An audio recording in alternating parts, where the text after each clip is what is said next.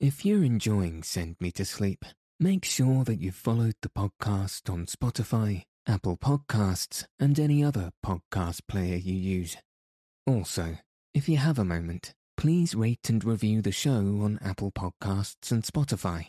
All of this really helps the show reach new listeners, and you never know, your review may convince someone to listen and lead them to a good night's rest, which I hope you all agree is worth sharing.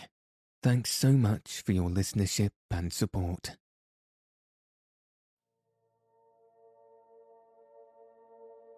Good evening. Tonight, I'll be reading chapters 13 and 14 of The War of the Worlds by H.G. Wells.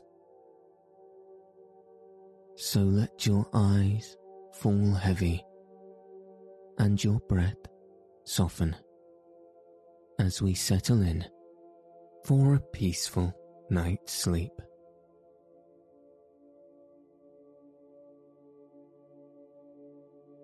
Chapter 13. How I Fell In with the Curate. After getting this sudden lesson in the power of terrestrial weapons, the Martians retreated to their original position upon Horsell Common. And in their haste, and encumbered with the debris of their smashed companion, they no doubt overlooked many such a stray and negligible victim as myself.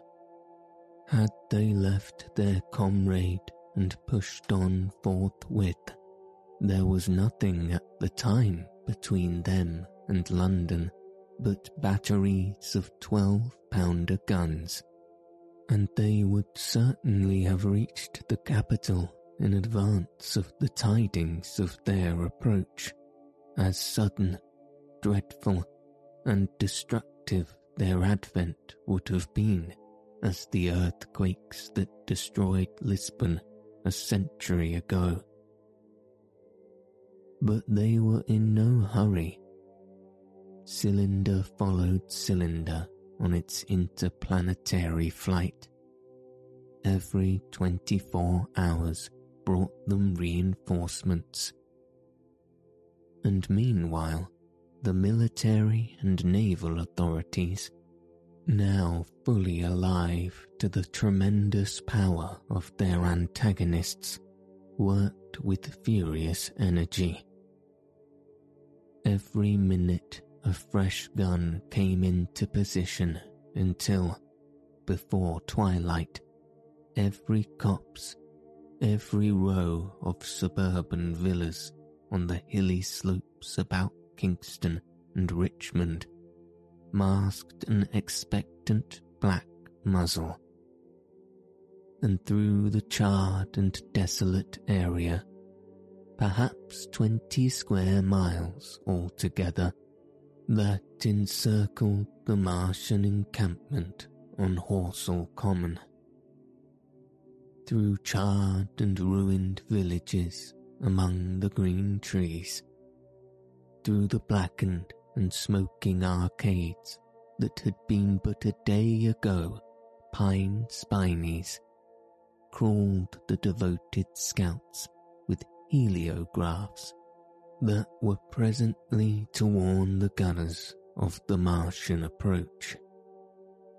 But the Martians now understood our command of artillery and the danger of human proximity, and not a man ventured within a mile of either cylinder, save at the price of his life.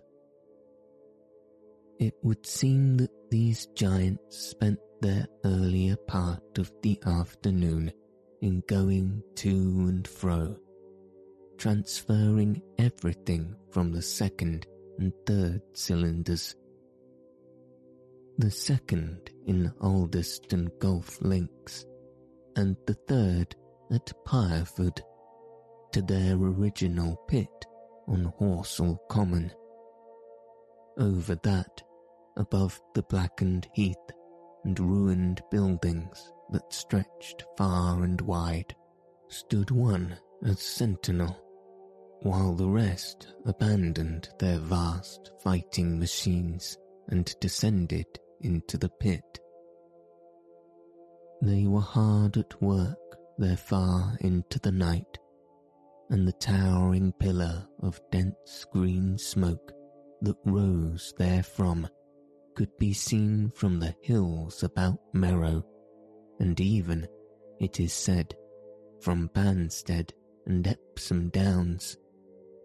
And while the Martians behind me were thus preparing for their next sally, and in front of me humanity gathered for the battle, I made my way with infinite pains and labour from the fire and smoke of burning Weybridge towards London. I saw an abandoned boat, very small and remote, drifting downstream, and throwing off the most of my sodden clothes, I went after it, gained it, and so escaped out of that destruction. There were no oars in the boat, but I contrived to paddle, as well as my power-boiled hands would allow, down the river towards Halliford and Walton, going very tediously and continually looking behind me, as you may well understand. I followed the river because I considered that the water gave me the best chance of escape should these giants return. The hot water from the Martians' overthrow drifted downstream with me, so that for the best part of a mile I could see little of either bank. Once, however, I made out a string of black figures hurrying across the meadows from the direction of Weybridge. Halliford, it seemed, was deserted, and several of the houses facing the river were on fire. It was strange to see the place quite tranquil, quite desolate under the hot blue sky, with the smoke and little threads of flame going straight up into the heat of the afternoon. Never before had I seen houses burning without the accompaniment of an obstructive crowd. A little farther on, the dry reeds up the bank were smoking and glowing, and a line of fire inland was marching steadily across at Lake Field of Hay. For a long time I drifted, so painful and weary was I after the violence I'd been through, and so intense the heat upon the water. Then my fears got the better of me again, and I resumed my paddling. The sun scorched my back. At last, as the bridge at Walton was coming into sight round the bend, my fever and faintness overcame my fears, and I landed on the Middlesex bank and lay down, deadly sick, among the long grass. I suppose the time was then about 4 or 5 o'clock. I got up presently, walked perhaps half a mile without meeting a soul, and then lay down again in the shadow of a hedge. I seem to remember talking, wonderingly, to myself during that last spurt. I was also very thirsty, and bitterly regretful I had not drank more water. It is a curious thing that I felt angry with my wife. I cannot account for it, but my impotent desire to reach Leatherhead worried me excessively. I do not clearly remember the arrival of the curate, so that probably I dozed. I became aware of him as a seated figure in soot-smudged shirt sleeves and with his upturned, clean-shaven face staring at a faint flickering that danced over the sky. The sky was what is called the mackerel sky, rows and rows of faint down plumes of cloud, just tinted with midsummer sunset. I sat up, and at the rustle of my motion he looked at me quickly. "Have you any water?" I asked abruptly. He shook his head. "You have been asking for water for the last hour," he said. For a moment we were silent, taking stock of each other. I dare say he found me a strange enough figure, naked, save for my water-soaked trousers and socks, scalded, and my face and shoulders blackened by the smoke. His face was a fair weakness, his chin retreated, and his hair lay in crisp, almost flaxen curls on his low forehead. His eyes were rather large, pale blue, and blankly staring. He spoke abruptly, looking vacantly away from me. "What does it mean?" he said. "What do these things mean?" I stared at him and made no answer. He extended a thin white hand and spoke in almost a complaining tone. "Why are these things permitted? What sins have we done?" The morning service was over.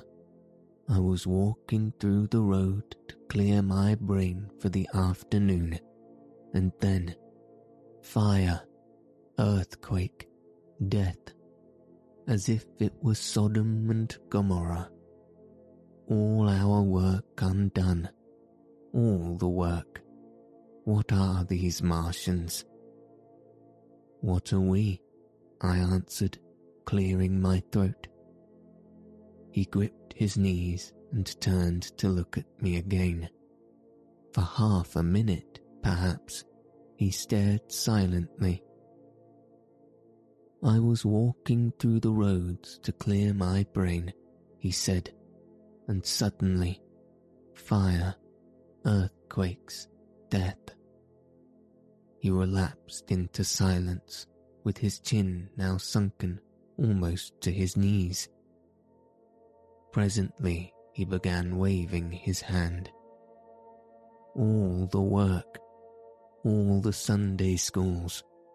What have we done? What has Weybridge done?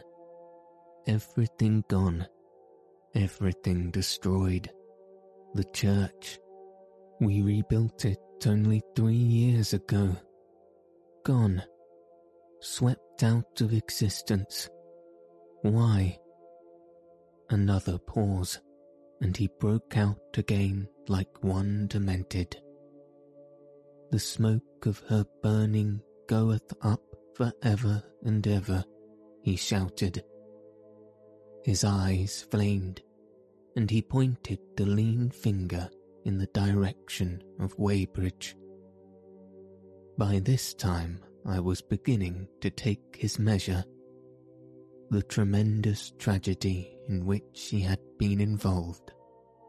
It was evident he was a fugitive of Weybridge, had driven him to the very verge of his reason. "Are we far from Sunbury?" I said, in a matter-of-fact tone. "What are we to do?" he asked. "Are these creatures everywhere? Has the earth been given over to them? Are we far from Sunbury? Only this morning I officiated an early celebration." things have changed," I said quietly. "You must keep your head. There is still hope." Hope? Yes, plentiful hope for all this destruction. I began to explain my view of our position. He listened at first, but as I went on, the interest dawning in his eyes gave place to their former stare, and his regard wandered from me. "This must be the beginning of the end," he said, interrupting me. "The end, the great and terrible day of our Lord, when men shall call upon the mountains and the rocks to fall upon them and hide them from the face of him that sitteth upon the throne." I began to understand the position. I ceased my laboured reasoning, struggled to my feet, and standing over him, laid my hand on his shoulder. "Be a man," said I. "You are scared out of your wits. What good is religion if it collapses under calamity? Think of what earthquakes and floods, wars and volcanoes have done before to men. Did you think God had exempted Weybridge? He is not an insurance agent." For a time he sat in blank silence. "But how can we escape?" he asked suddenly. "They are invulnerable. They are pitiless." "Neither the one nor, perhaps, the other," I answered. "And the mightier they are, the more sane and wary we should be. One of them was killed yonder not 3 hours ago." "Killed?" he said, staring about him. "How can God's ministers be killed?" "I saw it happen," I proceeded to tell him. "We have chanced to come in for the thick of it," said I, "and that is all." "What is the flicker in the sky?" he asked abruptly. I told him it was the heliograph signalling, that it was a sign of human help and effort in the sky. "We are in the midst of it," I said, "quiet as it is. The flicker in the sky tells of the gathering storm. Yonder, I take it, are the Martians, and Londonward, where those hills rise about Richmond and Kingston, and the trees give cover. Earthwork are being thrown up, and guns are being placed. Presently, the Martians will be coming this way again." And even as I spoke, he sprang to his feet and stopped me by a gesture. "Listen," he said. From beyond the low hills across the water came the dull resonance of distant guns and a remote, weird crying. Then everything was still. A cockchafer came droning over the hedge and past us. High in the west, the crescent moon hung faint and pale above the smoke of Weybridge and Shepperton, and the hot, still splendour of the sun. "We had better follow this path," I said, "northward."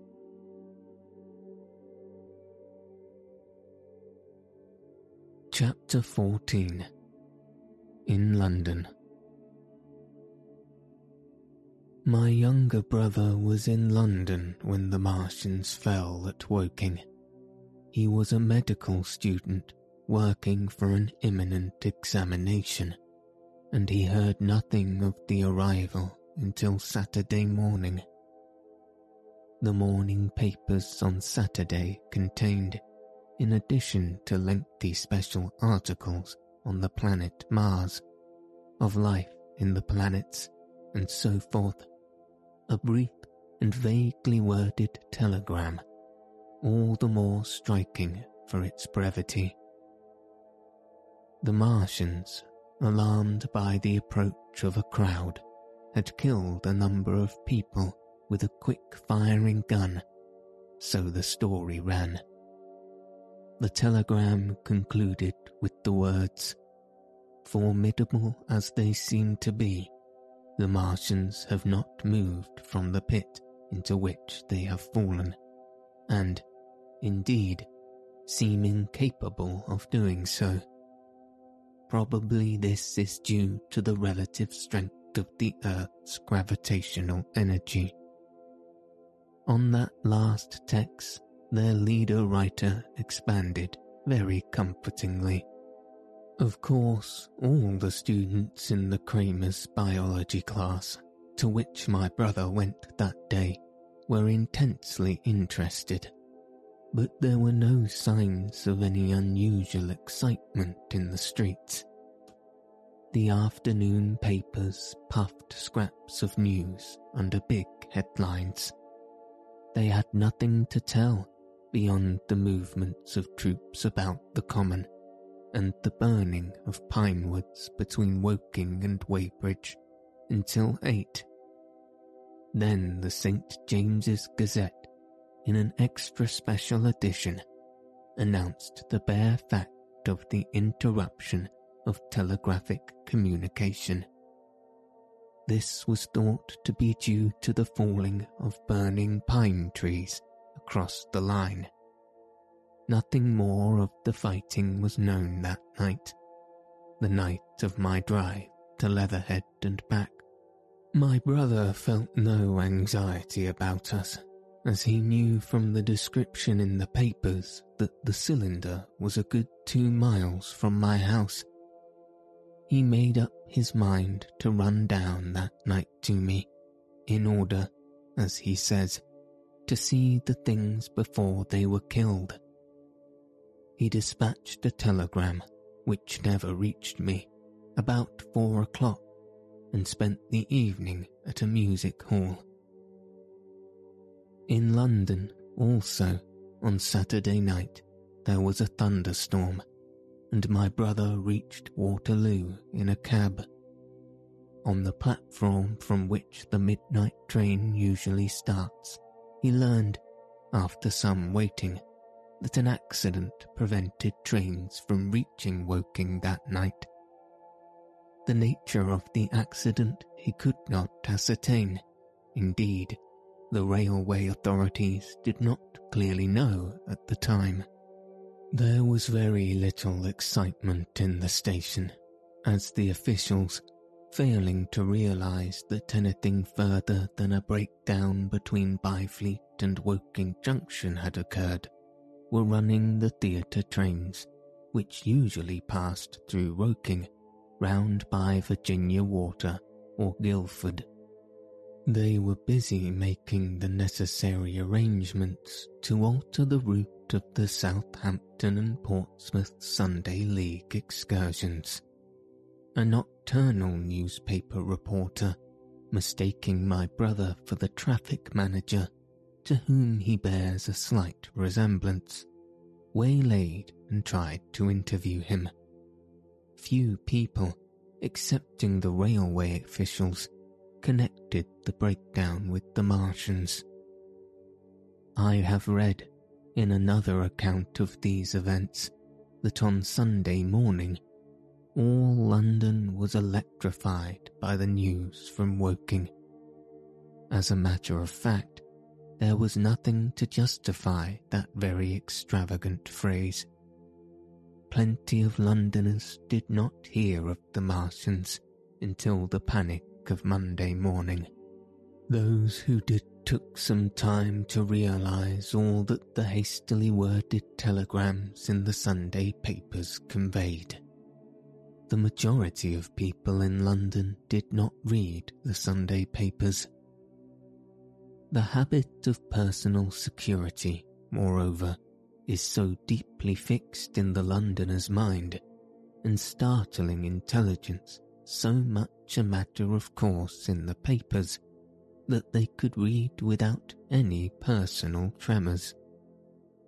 About 7 o'clock last night, the Martians came out of the cylinder and, moving about under an armour of metallic shields, have completely wrecked Woking Station with the adjacent houses, and massacred an entire battalion of the Cardigan Regiment. No details are known. Maxims have been absolutely useless against their armour. The field guns have been disabled by them. Flying hussars have been galloping into the Chertsey. The Martians appear to be moving slowly towards Chertsey or Windsor. Great anxiety prevails in West Surrey, and earthworks are being thrown up to check the advance Londonward. That was how the Sunday Sun put it, and a clever and remarkably prompt handbook article in the Referee compared the affair to a menagerie suddenly being let loose in a village. No one in London knew positively of the nature of the armoured Martians, and there was still a fixed idea that these monsters must be sluggish, crawling, creeping painfully. Such expressions occurred in almost all their earlier reports. None of the telegrams could have been written by an eyewitness of their advance. The Sunday papers printed separate editions as further news came to hand, some even in default of it. But there was practically nothing more to tell people until late in the afternoon, when the authorities gave the press agencies the news in their possession. It was stated that the people of Walton and Weybridge and all the district were pouring along the roads Londonward, and that was all. My brother went to church at the Foundling Hospital in the morning, still in ignorance of what had happened on the previous night. There he heard allusions made to the invasion, and a special prayer for peace. Coming out, he bought a Referee. He became alarmed at the news in this, and went again to Waterloo Station to find out if communications were restored. The omnibuses, carriages, cyclists, and innumerable people walking in their best clothes seemed scarcely affected by the strange intelligence that the newspapers were disseminating. People were interested, or, if alarmed only on account of the local residents. At the station he heard for the first time that the Windsor and Chertsey lines were now interrupted. The porters told him that several remarkable telegrams had been received in the morning from Byfleet and Chertsey stations, but that these had abruptly ceased. My brother could get very little precise detail out of them. There's fighting going on about Weybridge, was the extent of their information. The train service was now very much disorganised. Quite a number of people who had been expecting friends from places on the South-Western network were standing about the station. One grey-headed old gentleman came and abused the South-Western Company bitterly to my brother. "It wants showing up," he said. 1 or 2 trains came in from Richmond, Putney, and Kingston, containing people who had gone out for the day's boating and found the locks closed, and a feeling of panic in the air. A man in a blue and white blazer addressed my brother, full of strange tidings. "There's hosts of people driving into Kingston in traps and carts and things. with boxes of valuables and all that," he said. "They come from Molesley and Weybridge and Walton, and they say there's been guns heard at Chertsey, heavy firing, and that mounted soldiers have told them to get off at once because the Martians are coming. We heard guns firing at Hampton Court Station, but we thought it was thunder. What the dickens does it all mean? The Martians can't get out of their pit, can they?" My brother could not tell him. Afterwards, he found that the vague feeling of alarm had spread to the clients of the Underground Railway, and that the Sunday excursionists began to return from all over the southwestern lung. Barnes, Wimbledon, Richmond Park, Kew, and so forth, at unnaturally early hours, but not a soul had anything more than vague hearsay to tell of. Everyone connected with the terminus seemed ill-tempered. About 5 o'clock, the gathering crowd in the station was immensely excited by the opening of the line of communication, which is almost invariably closed. Between the southeastern and southwestern stations, the passage of carriage trucks bearing huge guns and carriages crammed with soldiers. These were the guns that were brought up from Woolwich and Chatham to cover Kingston. There was an exchange of pleasantries. "You'll get eaten," "We're the beast tamers," and so forth. A little while after that, a squad of police came into the station and began to clear the public off platforms, and my brother went out into the street again. The church bells were ringing for Eversong, and a squad of Salvation Army lassies came singing down Waterloo Road. On the bridge, a number of loafers were watching a curious brown scum that came drifting down the stream in patches. The sun was just setting, and the clock tower and the Houses of Parliament rose against one of the most peaceful skies it is possible to imagine. A sky of gold, barred with long, transverse stripes of reddish-purple clouds. There was talk of a floating body. One of the men there, a reservist he said he was, told my brother he had seen the heliograph flickering in the west. In Wellington Street, my brother met a couple of sturdy roughs who had just been rushed out of Fleet Street with still wet newspapers and staring placards. Dreadful catastrophe, they bawled one to the other down Wellington Street.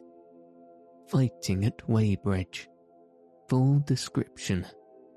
Repulse of the Martians. London in danger. He had to give 3p for a copy of that paper. Then it was, and then only, that he realized something of the full power and terror of these monsters. He learned that they were not merely a handful of small, sluggish creatures, but that they were minds swaying vast mechanical bodies, and that they could move swiftly and smite with such power that even the mightiest guns could not stand against them. They were described as vast, spider-like machines, nearly 100 feet high, capable of the speed of an express train and able to shoot out a beam of intense heat. Masked batteries, chiefly of field guns, and had been planted in the country about Horsell Common, and especially between the Woking district and London. 5 of the machines had been seen moving towards the Thames, and one by a happy chance, had been destroyed. In the other cases, the shells had missed, and the batteries had been at once annihilated by the heat rays. Heavy losses of soldiers were mentioned, but the tone of the dispatch was optimistic. The Martians had been repulsed. They were not invulnerable. They had retreated to their triangle of cylinders again, in the circle about Woking. Signallers with heliographs were pushing forward upon them from all sides. Guns were in rapid transit from Windsor, Portsmouth, Aldershot, Woolwich, even from the north, among others, long wire guns of 95 tons from Woolwich. Altogether 116 were in position or being hastily placed, chiefly covering London. Never before in England had there been such a vast or rapid concentration of military material. Any further cylinders that fell, it was hoped, could be destroyed at once by high explosives, which were being rapidly manufactured and distributed. No doubt, ran the report, the situation was of the strangest and gravest description, but the public was exhorted to avoid and discourage panic. No doubt the Martians were strange and terrible in the extreme, but at the outside there could not be more than 20 of them against our millions. The authorities had reasoned to suppose, from the size of the cylinders, that at the outside there could not be more than 5 in each cylinder, 15 altogether, and one at least was disposed of, perhaps more. The public would be fairly warned of the approach of danger, and elaborate measures were being taken for the protection of the people in the threatened southwestern suburbs, and so, with reiterated assurances of the safety of London and the ability of the authorities to cope with the difficulty, this quasi-proclamation closed. This was printed in enormous type on paper so fresh that it was still wet, and there had been no time to add a word of comment. It was curious, my brother said, to see how ruthless the usual contents of the paper had been hacked and taken out to give this place. All down Wellington Street, people could be seen fluttering out the pink sheets and reading, and the Strand was suddenly noisy with the voices of an army of hawkers following these pioneers. Men came scrambling off buses to secure copies. Certainly this news excited people intensely, whatever their previous apathy. The shutters of a map shop in the Strand were being taken down, my brother said, and a man in his Sunday raiment, lemon-yellow gloves even, was visible inside the window, hastily fastening maps of Surrey to the glass. Going on along the Strand to Trafalgar Square, the paper in his hand, my brother saw some of the fugitives from West Surrey. There was a man with his wife and 2 boys, and some articles of furniture in a cart, such as greengrocers use. He was driving from the direction of Westminster Bridge, and close behind him came a hay wagon with 5 or 6 respectable-looking people in it, and some boxes and bundles. The faces of these people were haggard, and their entire appearance contrasted conspicuously with the Sabbath best appearance of the people on the omnibus. People in fashionable clothing peeped at them out of cabs. They stopped at the square as if undecided which way to take. and finally turned eastward along the Strand. Some way behind these came a man in workday clothes, riding one of those old-fashioned tricycles with a small front wheel. He was dirty and white in the face. My brother turned down towards Victoria and met a number of such people. He had a vague idea that he might see something of me. He noticed an unusual number of police regulating the traffic. Some of the refugees were exchanging news with the people on the omnibuses. One was professing to have seen the Martians.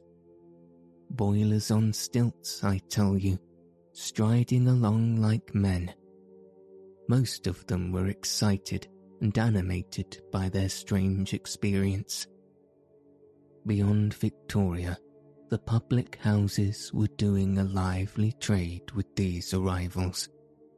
At all the street corners, groups of people were reading papers, talking excitedly, or staring at these unusual Sunday visitors.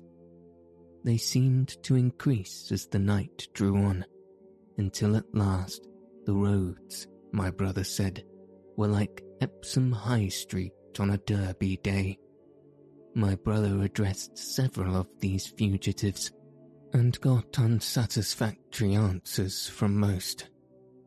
None of them could tell him any news of Woking, except one man who assured him that Woking had been entirely destroyed on the previous night.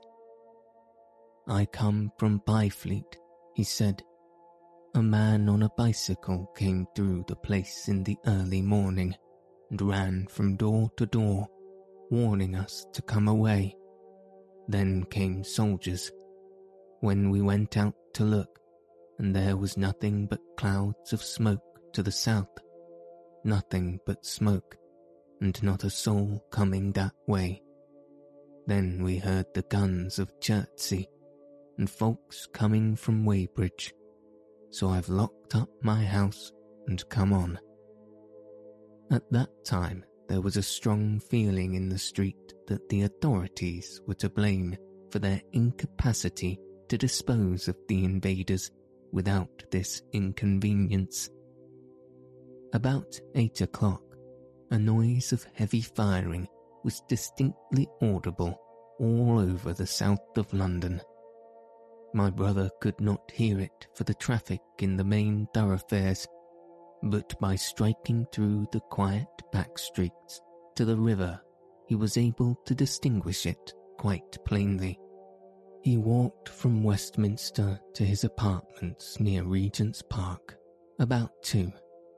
He was now very anxious on my account, and disturbed at the evident magnitude of the trouble. His mind was inclined to run, even as mine had run on Saturday, on military details. He thought of all those silent, expectant guns, of the sudden nomadic countryside. He tried to imagine boilers on stilts 100 feet high. There were 1 or 2 cartloads of refugees passing along Oxford Street, and several in the Marylebone Road. But so slowly was the news spreading that Regent Street and Portland Place were full of their usual Sunday night promenaders, albeit they talked in groups, and along the edge of Regent's Park there were as many silent couples walking out together under the scattered gas lamps as ever there had been. The night was warm and still, and a little oppressive. The sound of guns continued intermittently, and after midnight there seemed to be a sheet of lightning in the south. He read and reread the paper, fearing the worst had happened to me. He was restless, and after supper prowled out again aimlessly. He returned and tried in vain to divert his attention to his examination notes. He went to bed a little after midnight and was awakened from lurid dreams in the small hours of Monday by the sound of door knockers, feet running in the street, distant drumming, and a clamour of bells. Red reflections danced on the ceiling. For a moment he lay astonished, wondering whether day had come or the world had gone mad. Then he jumped out of bed and ran to the window. His room was an attic, and as he thrust his head out, up and down the street, there was a dozen echoes to the noise of his window sash, and heads in every kind of night disarray appeared. Enquiries were being shouted. "They are coming," bawled a policeman, hammering at the door. "The Martians are coming," and hurried to the next door. The sound of drumming and trumpeting came from the Albany Street barracks, and every church within earshot was hard at work, killing sleep with a vehement, disorderly tocsin. There was a noise of doors opening, and windows after window in the houses opposite flashed from darkness into yellow illumination. Up the street came galloping a close carriage, bursting abruptly into the noise of the corner, rising to a clattering climax under the window, and dying away slowly in the distance. Close on the rear of this came a couple of cabs, the forerunners of a long procession of flying vehicles, going for the most part to Chalk Farm Station, where the North-Western special trains were loading up, instead of coming down the gradient into Euston.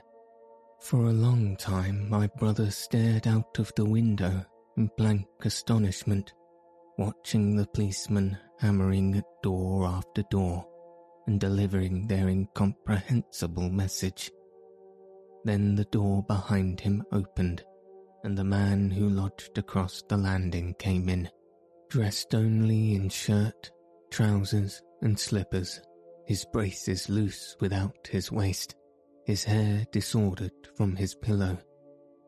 "What the devil is it?" he asked. "A fire?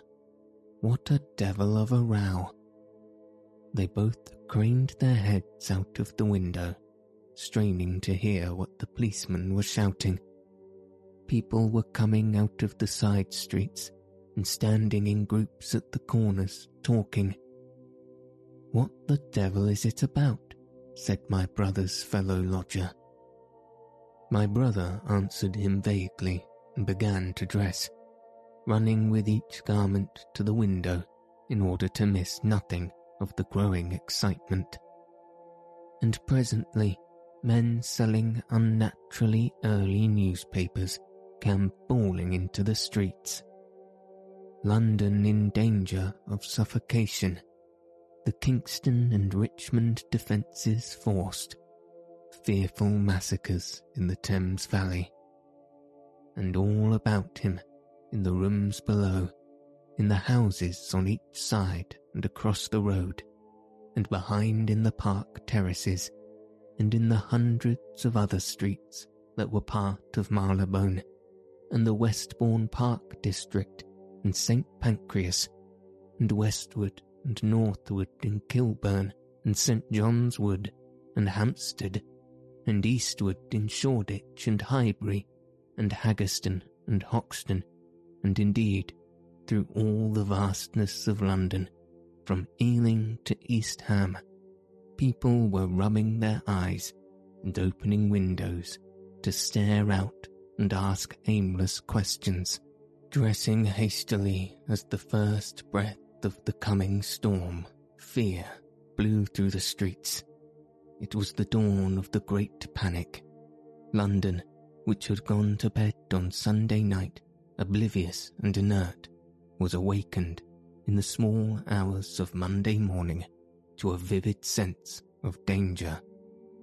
Unable from his window to learn what was happening, my brother went down and out into the street, just as the sky between the parapets of the houses grew pink with the early dawn. The flying people on foot and in vehicles grew more numerous every moment. "Black smoke," he heard people crying, and again, "black smoke." The contagion of such a unanimous fear was inevitable. As my brother hesitated on the doorstep, he saw another news vendor approaching, and got a paper forthwith. The man was running away with the rest and selling his papers for a shilling each as he ran, a grotesque mingling of profit and panic. And from this paper my brother read that catastrophic dispatch of the Commander-in-Chief. The Martians are able to discharge enormous clouds of black and poisonous vapor by means of rockets. They have smothered our batteries, destroyed Richmond, Kingston, and Wimbledon, and are advancing slowly towards London, destroying everything on the way. It is impossible to stop them.